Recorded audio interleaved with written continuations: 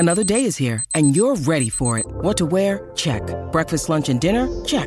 Planning for what's next and how to save for it? That's where Bank of America can help.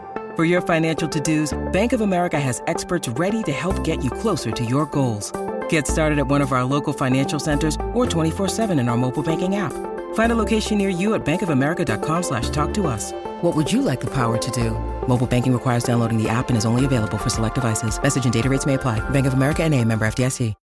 When you need mealtime inspiration, it's worth shopping Kroger, where you'll find over 30,000 mouth-watering choices that excite your inner foodie. And no matter what tasty choice you make, you'll enjoy our everyday low prices, plus extra ways to save, like digital coupons worth over $600 each week. You can also save up to $1 off per gallon at the pump with fuel points. More savings and more inspiring flavors make shopping Kroger worth it every time. Kroger, fresh for everyone. Fuel restrictions apply.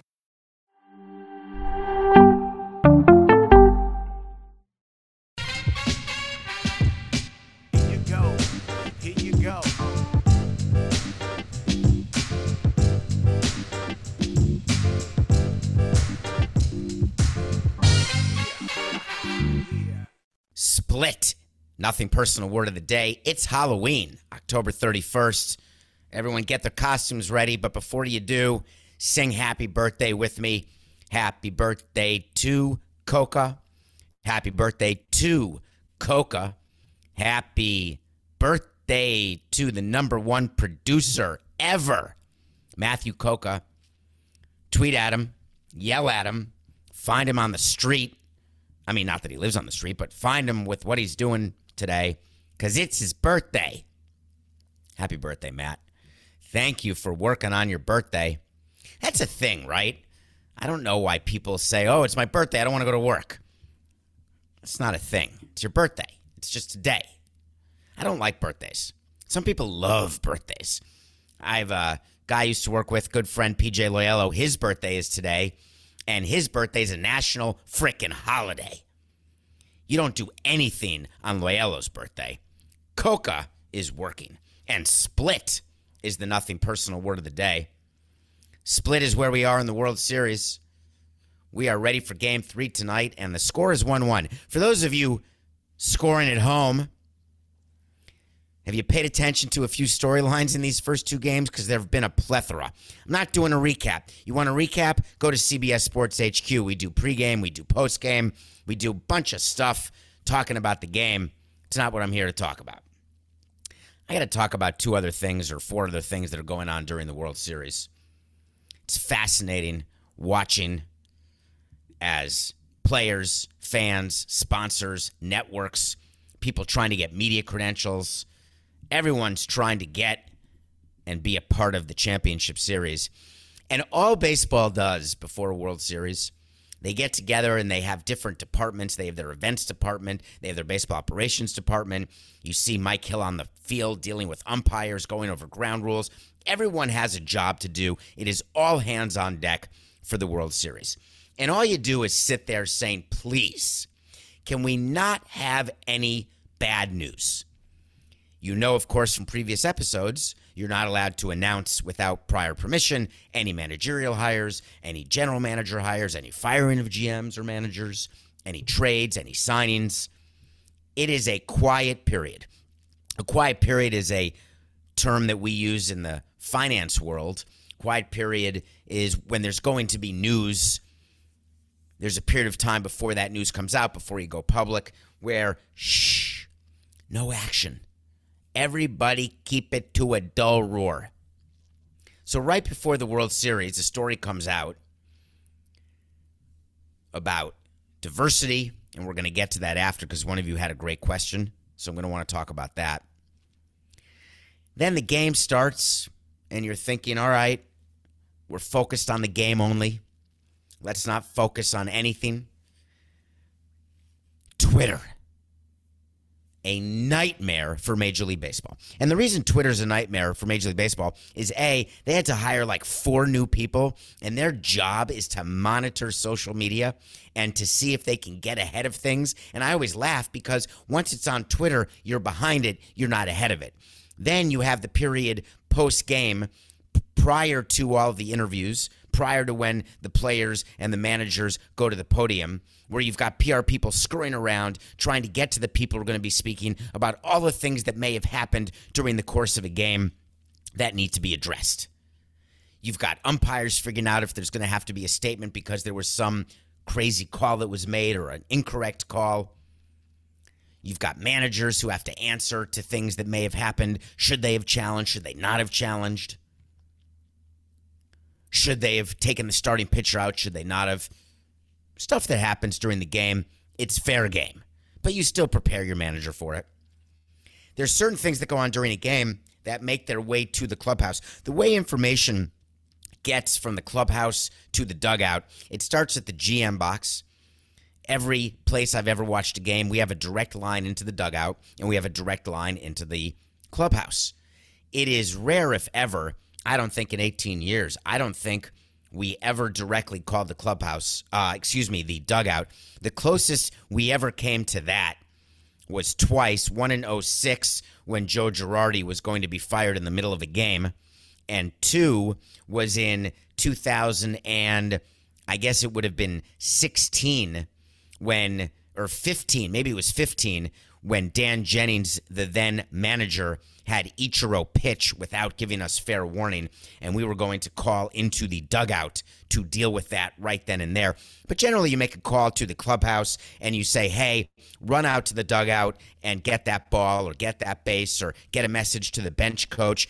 We wouldn't say get a message to the manager. The manager, in theory, is doing other things, in theory, but you would go through the bench coach. And so sometimes you see clubbies running in and out of the dugout.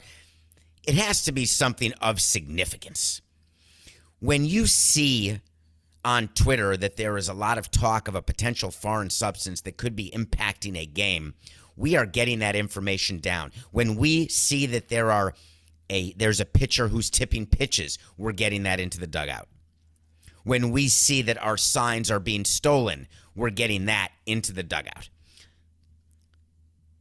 When there is a family emergency for a player, we make a decision whether or not we want that player to know during the course of a game or not. If we do want the player to know something, we're going to get that information in the dugout. Sometimes, if it's serious enough, we'll go down ourselves to right outside the dugout and speak to the player in between inning if that player is playing, or we have that player pulled out of the game if the player is going to be traded. There's just a lot going on during the course of a game. During Game 2, the Astros were trying to get the split in Houston. By the way, on a side note, in 2003, we went into the World Series and won Game 1. And the whole object, when you have 2 games on the road to start a series, a playoff series, a 7-game series, or even a 5-game series, you want to get a win, a split in the first 2 games, and that's a win. But the order actually matters. We won Game 1 in 2003. We then got our butts kicked in Game 2, and the flight back to Florida was terrible. It was quiet. And we should have been celebrating that we got the split in New York, but instead, because we had just lost the game, we were upset because we were greedy and then wanted to win 2 games. Whereas if we lost Game 1 and then won Game 2, the flight back to Florida would have been amazing. So Philadelphia gets the split, and then they fly home the way we did in 2003, but they lose Game 2, so their flight would not have been as much fun had they won Game 2 and lost Game 1. But either way, it's the same, so you should be celebrating the same.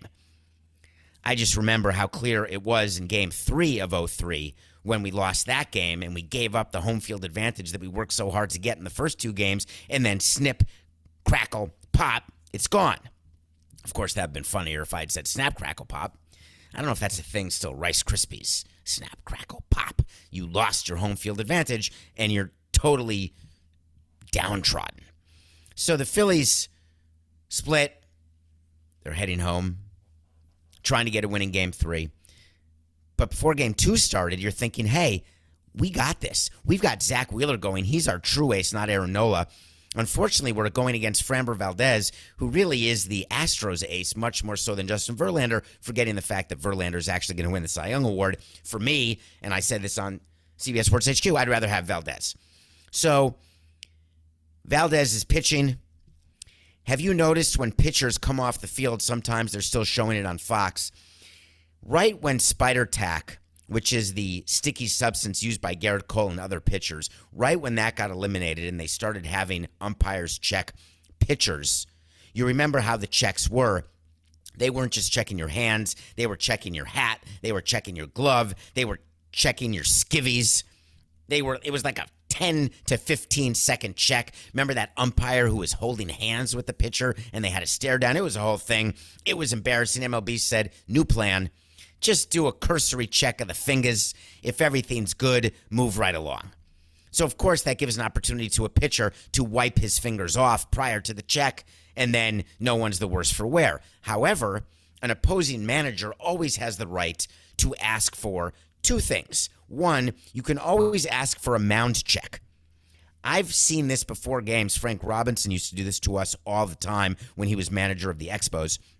A mound check is when you demand with the umpires in attendance to measure the mound because the bump has to be a certain height.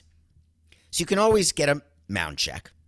You can also always get a substance check, a pine tar check. Pine tar is what is used on a bat. If you look at people's bats, Justin Turner is a great example. Martin Prado, if you want to Google him, they get pine tar marks on the back of their jersey. Always a pain in the neck. Those players have to tip the clubbies more money because you have to get the pine tar off the jersey after every game, and it is sticky and terrible. Pine tar is used because you want your hand staying on the bat, but some players put pine tar all the way up, and there's a rule. Pine tar can't go up. It has to be a certain number of inches away from the label on the bat, the barrel of the bat. So you can check pine tar. Of course, on a broken bat, you can check for cork. And if there's any sort of thing weird about that bat, you can do that during the game. But a foreign substance check is also allowed. So if you check a foreign substance, the theory is here, you don't do it in between innings. You do it once that pitcher's on the mound, and you normally do it right before your best hitter's up, and you need a hit. You'll walk out, or if the pitcher is in a rhythm, you will walk out when you are the manager of the team on offense, the hitting team, and you will go to the crew chief and you'll say, hey, let's do an in-inning check. So in game 2, Twitter was all crazed because Valdez was taken out of the game after 6 1/3. He gave up 1 run, but in fact, that was an inherited run. He had a man on third when he left, and Montero gave up a sacrifice fly to Gene Segura. But in any case, Valdez is walking off the field, and Twitter, because there's cameras everywhere, there is video of him wiping his hands on his pants. And this is after video of Valdez taking the ball. This is very common when pitchers get a ball to throw with, to pitch. They get the ball and they rub it. If you're watching this on YouTube, Nothing Personal with David Sampson, they take it, they take their thumbs, they're rubbing the ball. They're trying to get dirt on it. They're trying to get the substance on it that they have on their body. The legal substance that's used is sweat. And having sweat on the ball, it helps you with grip. Players use suntan lotion. They use rosin. All of it to get grip, to get movement. None of that is as effective as a spider tack or a substance like that, or a substance that baseball is trying to actually allow, and they're trying to invent and have all pitchers use the same substance so there's no competitive advantage. All about the integrity of the game. So Framber Valdez is wiping. He's got the glove on, and he's taking something off his wrist and then scuffing the ball. Well, folks, that's sweat. Framber Valdez has been doing that his whole career. All pitchers do that. They're doing anything they can. So Rob Thompson said, when asked, hey, MLB can look into it if they want to. I'm not going to do a Buck Showalter. He didn't say that, but that's what he was saying. And I'm not going to in any way ask for anything during the game or after the game. Let it be an MLB issue. Well, stop it right now, everybody. Framber Valdez was not using a foreign substance. The second thing that happened that MLB did not want to have happen is they had to go public, and the word got out that one of the worst hitters on either team is the best catcher, the catcher for the Astros, Martin Maldonado. Can't hit, doesn't hit his weight. Turns out he was using an illegal bat. Bats were made illegal Several things make them illegal. Pine tar, obviously, cork, obviously, but also the type of wood that's used. That has also changed. Do you remember when baseball was having all those cracked bats, and before they put netting all around the field, cracked bats were going, broken bats were flying into the stands, and MLB and the owners were worried about liability, worried about people being punctured, and also worried about their own players in the field being punctured by broken bats. So Maldonado, they found out, was using Albert Pujols' maple bat. They were teammates on the Angels. Albert Pujols uses a bat that is not allowed to be used in Major League Baseball anymore, not because it helps him hit home runs at all. It's just made of maple, and maple bats aren't allowed anymore. So if you were playing in 2011 and you're using a maple bat and you're still playing today, then you're allowed to continue using your maple bat. You're grandfathered in. Here's a boomer reference. It's the same thing as the players in hockey who didn't wear helmets after the helmet rule, and they were allowed to still not wear helmets, like great Ron Duguay.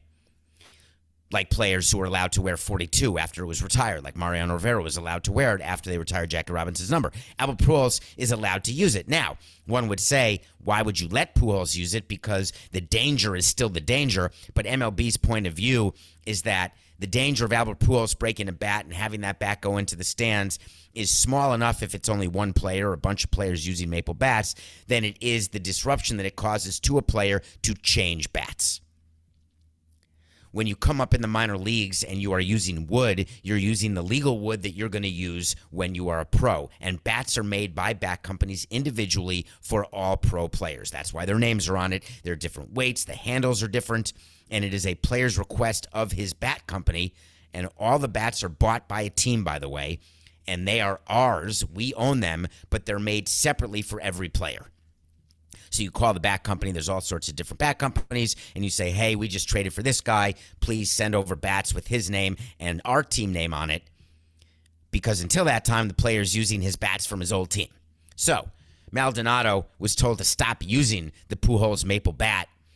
And it doesn't matter because it's not going to make him a worse hitter or a better hitter. Pujols just sent him the bats before the World Series and said, hey, go ahead and use them, knowing that that wasn't allowed. Maldonado used them knowing it wasn't allowed, and somehow it was figured out, and someone said something, and now he's got to switch bats.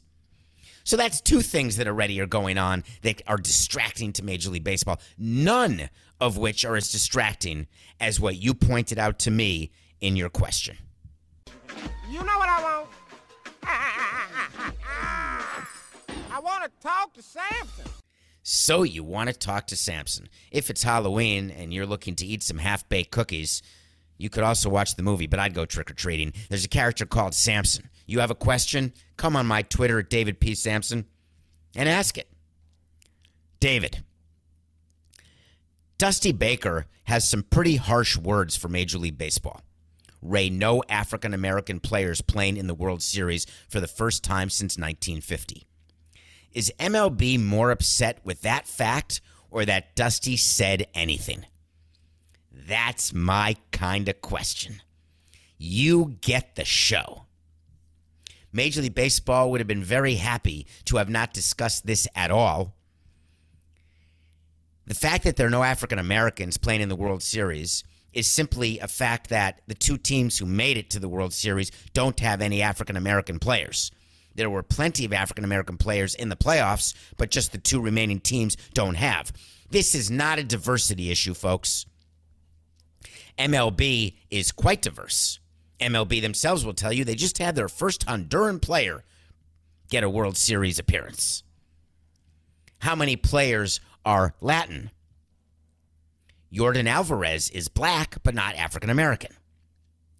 There has been a very, very important initiative by baseball when Rob Manfred took over, and it's called Play Ball. And the purpose of Play Ball is to get kids playing baseball, because the theory is if kids play baseball, either they'll become major leaguers or they'll become paying customers. Great. There's also something called Reviving Baseball in Inner Cities, RBI. The RBI program is hugely important to Major League Baseball, A, because of PR, and B, because you want to give kids a chance in the inner city who may not have the ability, the money, or the wherewithal to play baseball, and you want to get them playing so they don't choose football, they don't choose tennis, they don't choose hockey, they choose baseball. So all these teams, all 30, have RBI teams called Reviving Baseball in Inner Cities. And the hope is that you'll get a pipeline of African-American players. And there are people who argue it's not working. They'll look at the percentage of black players on the active roster, African-American players, not black players. Yordan Alvarez is black. There's plenty of black Cuban players, black Dominican players. So it's not about the color. It's about where they're from. It's making sure that they're African-American. That's the diversity that is focused on the most in baseball because that is the most underserved demographic on the field. When the NBA focused on this, remember the NBA's fans were one demographic. The NBA players were another demographic, and David Stern, many, many years ago, was overly concerned that if there was too much quote-unquote thuggery, then that would turn off fans and sponsors. That's not been an issue in Major League Baseball. In theory, what you see on the field has been representative of what you see in the stands. But then it all changed, and there were many more Latin players, the much higher percentage of Latin players on the field, same as African-American players on the court in the NBA, than are represented in the demographic of the audience, of the fans. But baseball decided that they were going to do whatever they could to increase the number of African-Americans. And it hasn't worked. We could argue it hasn't worked because players have chosen football. African-American players have chosen football when they were young or when they were teenagers or in high school, or that they're choosing different sports, just not baseball. Does that mean that baseball has done a terrible job? Does that mean that what Dusty Baker said is true? Dusty Baker, when asked about the fact that they're African-Americans, he actually was pretty clear that in his mind it was a very, very big deal and that it was a shame and that it was a problem for Major League Baseball. Then Rob Manfred had to answer to it. Rob Manfred said he notices. It's hard not to notice. But then he went through his talking points of all the things that baseball is doing, all the ways they're trying to get better representation of African Americans, a higher percentage. And I had a question. And my question to Dusty Baker and my question to Rob Manfred is when you're talking about diversity, because that's what it's called, diversity and inclusion. Why don't black players count if they're not from the United States? Why can't the talking point be that Major League Baseball is hugely diverse? And the answer is that within the halls of Major League Baseball, owners and in the commissioner's office, which are primarily, if not completely white, there is a sensitivity to this issue that causes an overcorrection in statements and in asset allocation. And what I mean by that is the amount of money that owners spend and Major League Baseball spends to try to revive baseball in inner cities, to try to get increased African Americans on teams, is so out of proportion to the money that's spent in the Dominican, as an example. And you've heard me talk on this show about the conditions in the Dominican. The Miami Marlins did a press conference because they just opened a new $15 million facility. And you had the owner, Bruce Sherman, talking about the great classrooms, the great kitchen, the great sleeping quarters, all the things they're doing for all these kids. And I say it's absolute horse hockey. In the Dominican, it is a factory where we dismiss players out of hand. We sign them at 16. We give them some semblance of trade school. It's a joke. All we're trying to do is figure out who's good enough to play Major League Baseball in the hotbed of baseball, which is the Dominican, and we jettison everybody else. There's no follow-up when you release a player. You don't let that player continue with classes or continue learning the trade. Oh, you had 2 weeks left to learn how to be an electrician? See you later. That would take a huge amount of money. We don't pay our employees. You know what we pay our scouts? We call them bird dog scouts in the Dominican. Like 10 grand.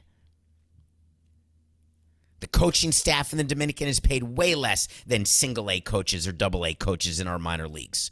It's always been that way. Why? Because we can.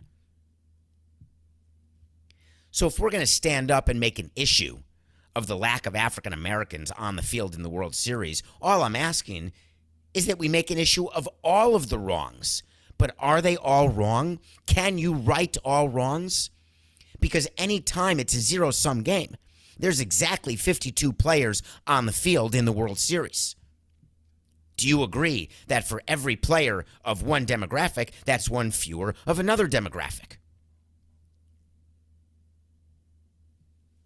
MLB was far more upset that Dusty Baker said a word than the fact that there are no African Americans on the field. However, they can't say it. They can certainly think it. They can certainly feel it. Baseball will continue to do work to try to increase participation. They will continue to give you PR tidbits of what they're doing in the Dominican, what they're doing in inner cities, what they're doing with the foundations and for charity, all to make themselves feel better about you spending your money with them. And do you think baseball is the only organization, the only company that does that? Take a look at the company you work for. Take a look at every corporation. Everybody's trying to make you feel better about giving your money to them. Okay. Yes, we talked about the Marlins. All right, let's go on to something else that's interesting. You know what? I think that we're going to take a break. Let's do that. After that, we're going to review a show, and then I have to talk to you about what's going on with Kyrie Irving, because I've hit my limit. I'm done. I'm not an omnist. I'm David, and we'll be right back. This podcast is sponsored by Cloud Optimizer. As a business owner or IT manager, are your cloud investment costs going up and you don't know why? It's time for Cloud Optimizer.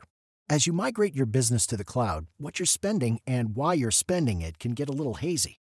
But Cloud Optimizer clears up the mystery and puts the cloud to work for you. Cloud Optimizer starts by analyzing usage patterns, right-sizing resources, leveraging discounts you may not be aware of, implementing automation, and much more. And by reducing unnecessary expenses and maximizing performance, Cloud Optimizer guarantees you a savings of 5 times what you spend for their service. As you utilize cloud-based services more and more, you don't have to lose sight or control of your spend. You can stay agile, streamline your costs, and optimize your performance, plus save significant money with Cloud Optimizer.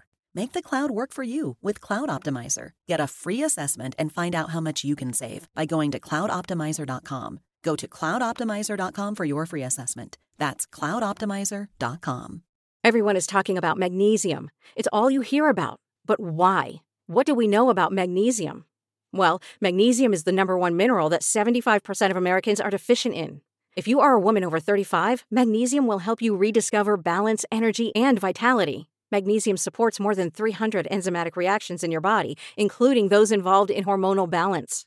From functional medicine doctors to mental well-being and female hormone experts, we all know that magnesium is the one mineral to improve all aspects of well-being and health. But which one?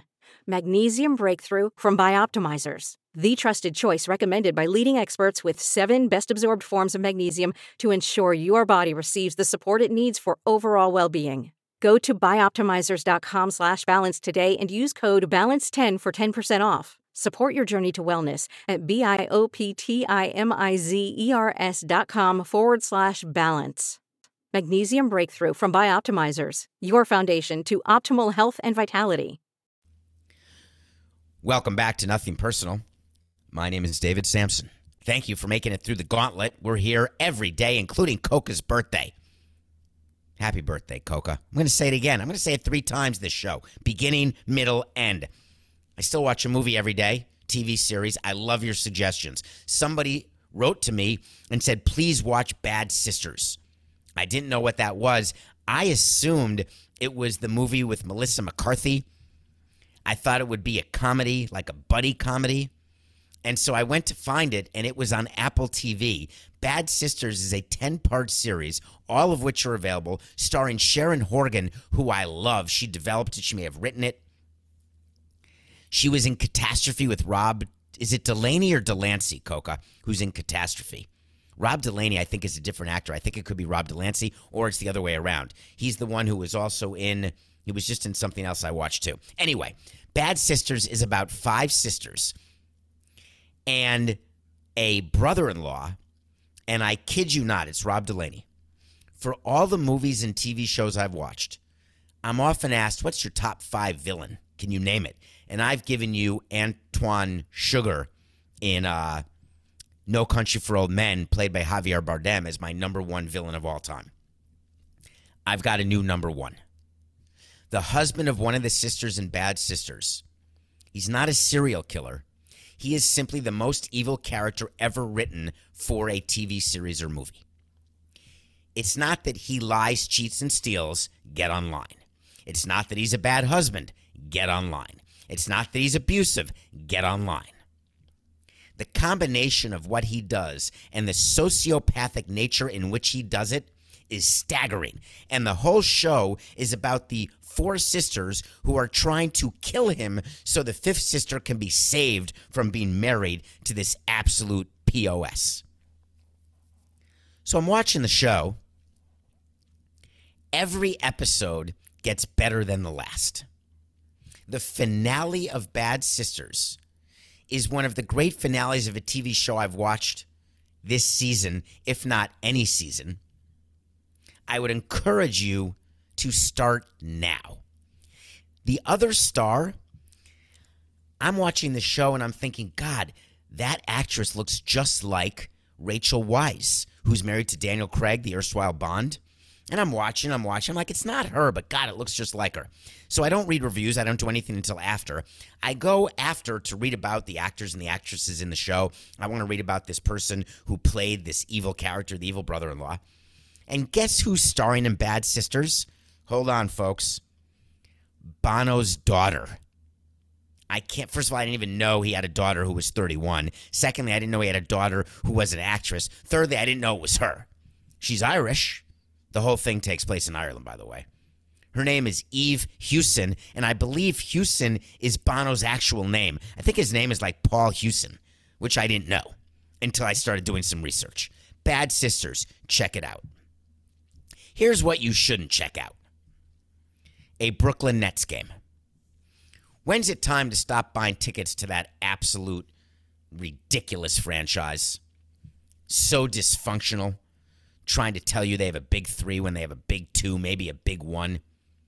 Joe Tsai and his wife telling you how tolerant they are and how much they do in the community and what they want to do for African Americans, what they want to do for women, all the things they do that are great, hoping that you'll forget about the fact that their on-field product, on-court product is so bad. Well, I'm here to tell you I've had enough. I've had enough of Kyrie Irving.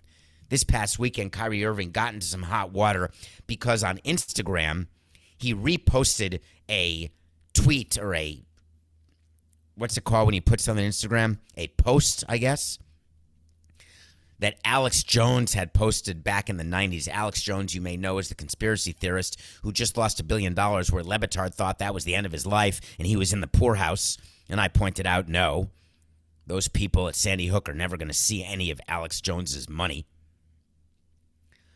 So Alex Jones did this post, and he did it a couple weeks ago. Kyrie Irving reposts it. And then he did another promotion of a movie from 2015 that I'm not going to give oxygen to, but it is a clear anti-Semitic movie that is promulgated by absolute extremist groups who want all the Jews to be dead and that everyone's evil. And this comes on the heels of Kanye and his anti-Semitic ravings that have gotten him fully canceled, thankfully. Comes on the heels of Myers Leonard using the K word to describe a Jew, him getting canceled. Do you remember that, the Miami Heat player? He's still meeting with rabbis, like he said he would, when I didn't think he would, and he has, to his credit. Kyrie Irving takes the stand after a game, after another loss, and asked about it, and loses his mind. He starts talking to you, the fans, explaining that by reposting something, that does not mean that he's promoting it. Well, for everyone who has a platform, and remember our definition of a platform is not 1 million followers, it's not 100,000 followers, it's not 10,000 followers, it's one follower. Everybody with one or more followers has a platform. And when you post something or retweet it or quote tweet it or repost a video or talk about a movie, if you simply do it without comment, the assumption is that you are in favor of what you are quote tweeting or retweeting. You cannot say after, hey, I'm not saying I agree with it. I just wanted to bring your attention to it. And by the way, I'm not even saying it's anti-Semitic. Or I'm not saying I agree that Jones is a good guy. I just wanted to point out a video he did. That doesn't mean that I agree with his view of Sandy Hook. You don't get to do that. Kyrie Irving getting angry at a press conference because a reporter is asking him to explain why he would promote an anti-Semitic movie, and his response is, I wasn't promoting it. That doesn't fly. The Brooklyn Nets and the owner had to make a statement after Kyrie Irving's post. And the same owner, the owner of the Nets, when you do a statement different from your team, you know you have struck a big deal. Joe Tsai said, I'm disappointed that Kyrie appears to support a film based on a book full of anti-Semitic disinformation. Joe, you got it wrong in your tweet. It's not that he appears to support it. He is supporting it. Otherwise, he would not draw attention to it. Joe continued that I want to sit down and make sure he understands this is hurtful to all of us. And as a man of faith, it is wrong to promote hate based on race, ethnicity, or religion. Okay. You're the owner. You got to have your team say something. So the Nets then say, the Brooklyn Nets strongly condemn and have no tolerance for the promotion of any form of hate speech.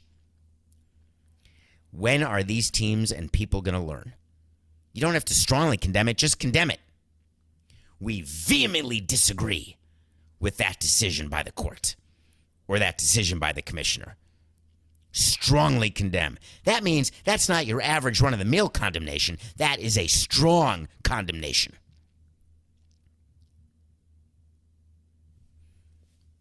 I have a message to you, Kyrie, or to anyone who is in his orbit, and to any of you who do not understand what it is to be responsible with your platform.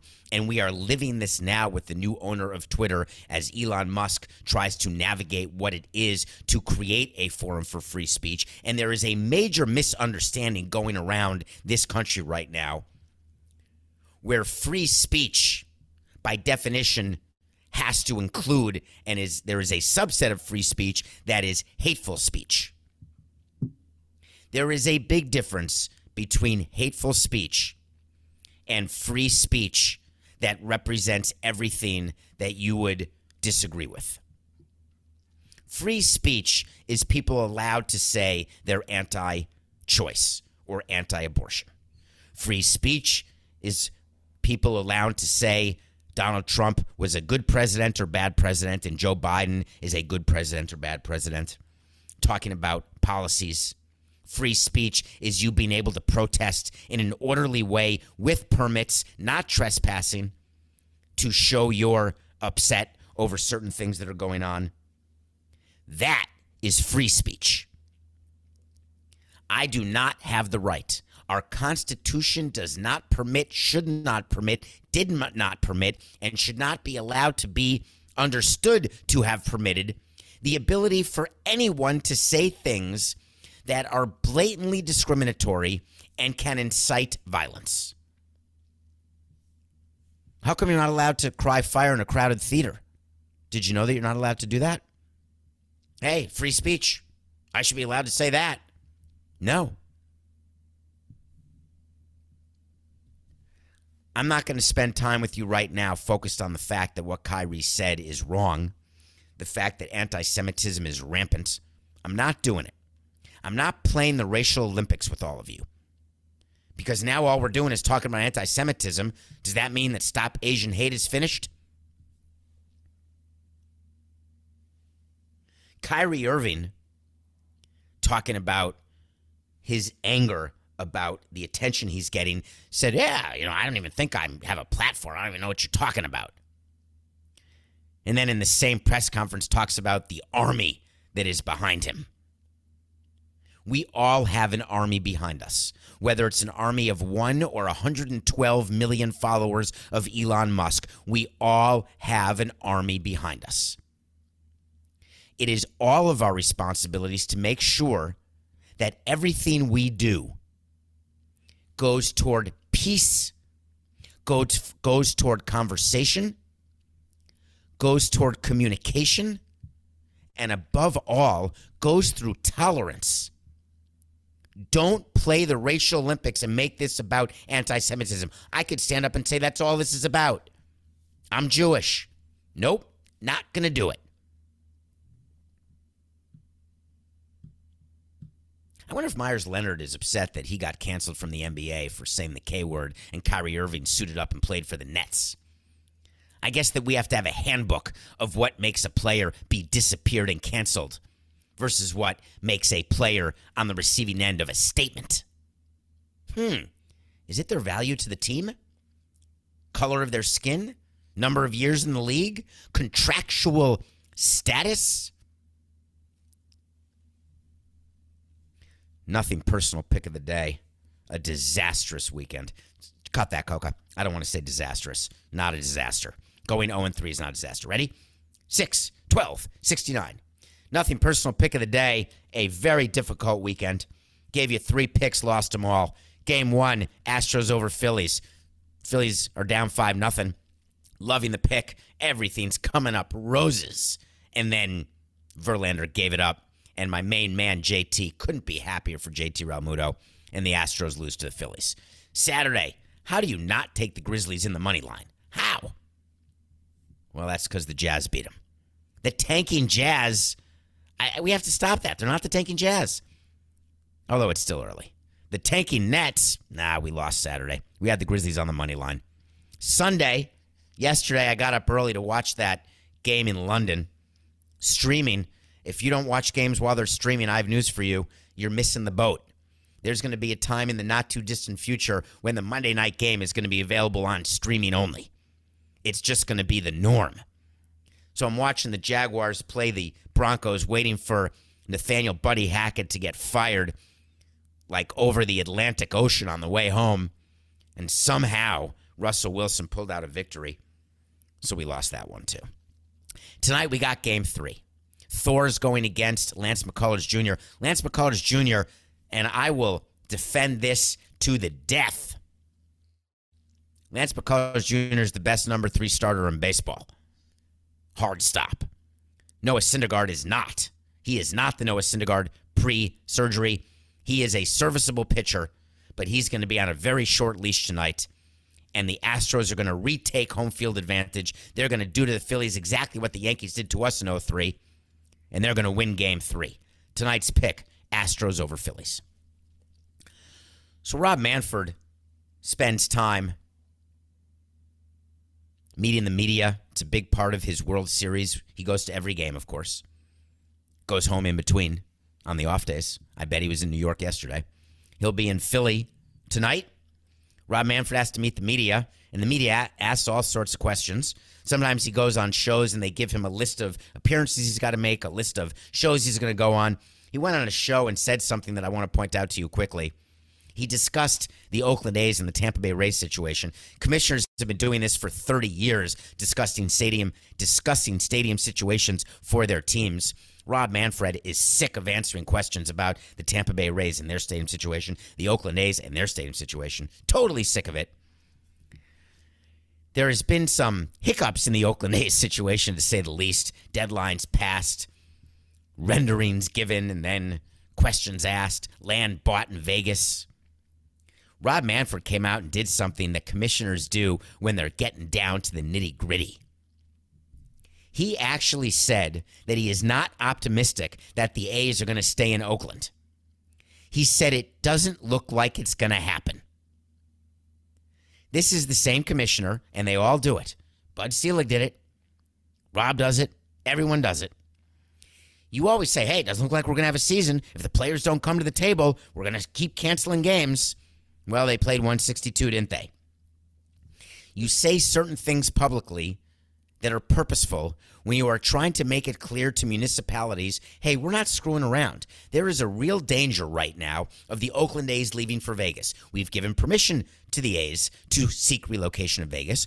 They've bought land in Vegas. Here's the one thing they haven't done in Vegas. Ready? They haven't gotten a TV deal, and they haven't gotten financing for the stadium. Oh, it's going to be privately financed. Horse hockey. No team is moving to Vegas without a larger TV deal than it would normally get given its ranking in the DMAs, because TV deals get slotted. And number two, no team's moving to Vegas without a retractable roof stadium and the concomitant infrastructure in order to ensure the possibility of success in Vegas. But we're ignoring the other important part about Vegas. Rob hasn't forgotten. Rob knows that once Oakland and Tampa have their stadium situations taken care of, that they are knee-deep in expansion. He knows it is a multi-billion-dollar boon to owners when expansion happens. He knows that that is the prerequisite for realignment, all things that are necessary and have been discussed in baseball for the past 10 years. You are not giving up an expansion city for the Oakland A's to relocate. It's simply not going to happen. When D.C. was given to the Expos, it wasn't given to Jeffrey Lurie, the owner of the Expos. We had to go to Florida. Washington, D.C. got a team when they built a stadium privately financed. When Washington built a stadium fully publicly financed, and then on top of that, the Lerner family spent over $400 million to bring a franchise in there. Now, an expansion fee will be $1 billion. A relocation fee has to be the same. But yet the baseball commissioner and others have said, we are not charging a relocation fee to the A's or Rays. That's not true. Owners are not going to allow a free relocation, especially given that a new team, same team in a new city, owners will look and say, are we sure they're going to become revenue-sharing payors and not payees? Owners are willing to help out other owners only if they can stop. It's like getting your child an education and paying for it because you want them off your payroll. You make an investment in something or someone so you don't have to invest going forward. If you don't have a guarantee that a team is going to be able to stand on its own 2 feet, you are not going to subsidize that team to move to a different area, a different city. It's simply not going to happen. So for all of you who took the commissioner's comments to mean that the Oakland A's are for sure moving, don't. What it means is that the public in Oakland, the politicians in Oakland, have to get their act together because Oakland does not want to continue playing in their stadium, which is the worst stadium in baseball. Why? Not for competitive reasons. The A's have been great. They make the playoffs all the time. Because they're taking so much money in revenue sharing, and this is a team that was not allowed to take revenue sharing dollars for a bunch of years in a special agreement that baseball had with Oakland. Owners don't want to pay for John Fisher's team. Something's got to give. The first step is maximizing the leverage. Owners do it.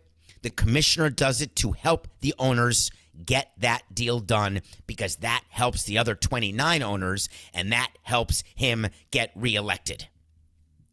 Every statement made about relocating to Vegas, every statement made about, hey, it's done, it's not going to happen, it's all just business. Don't worry, fans of the Oakland A's living in the greater Oakland area.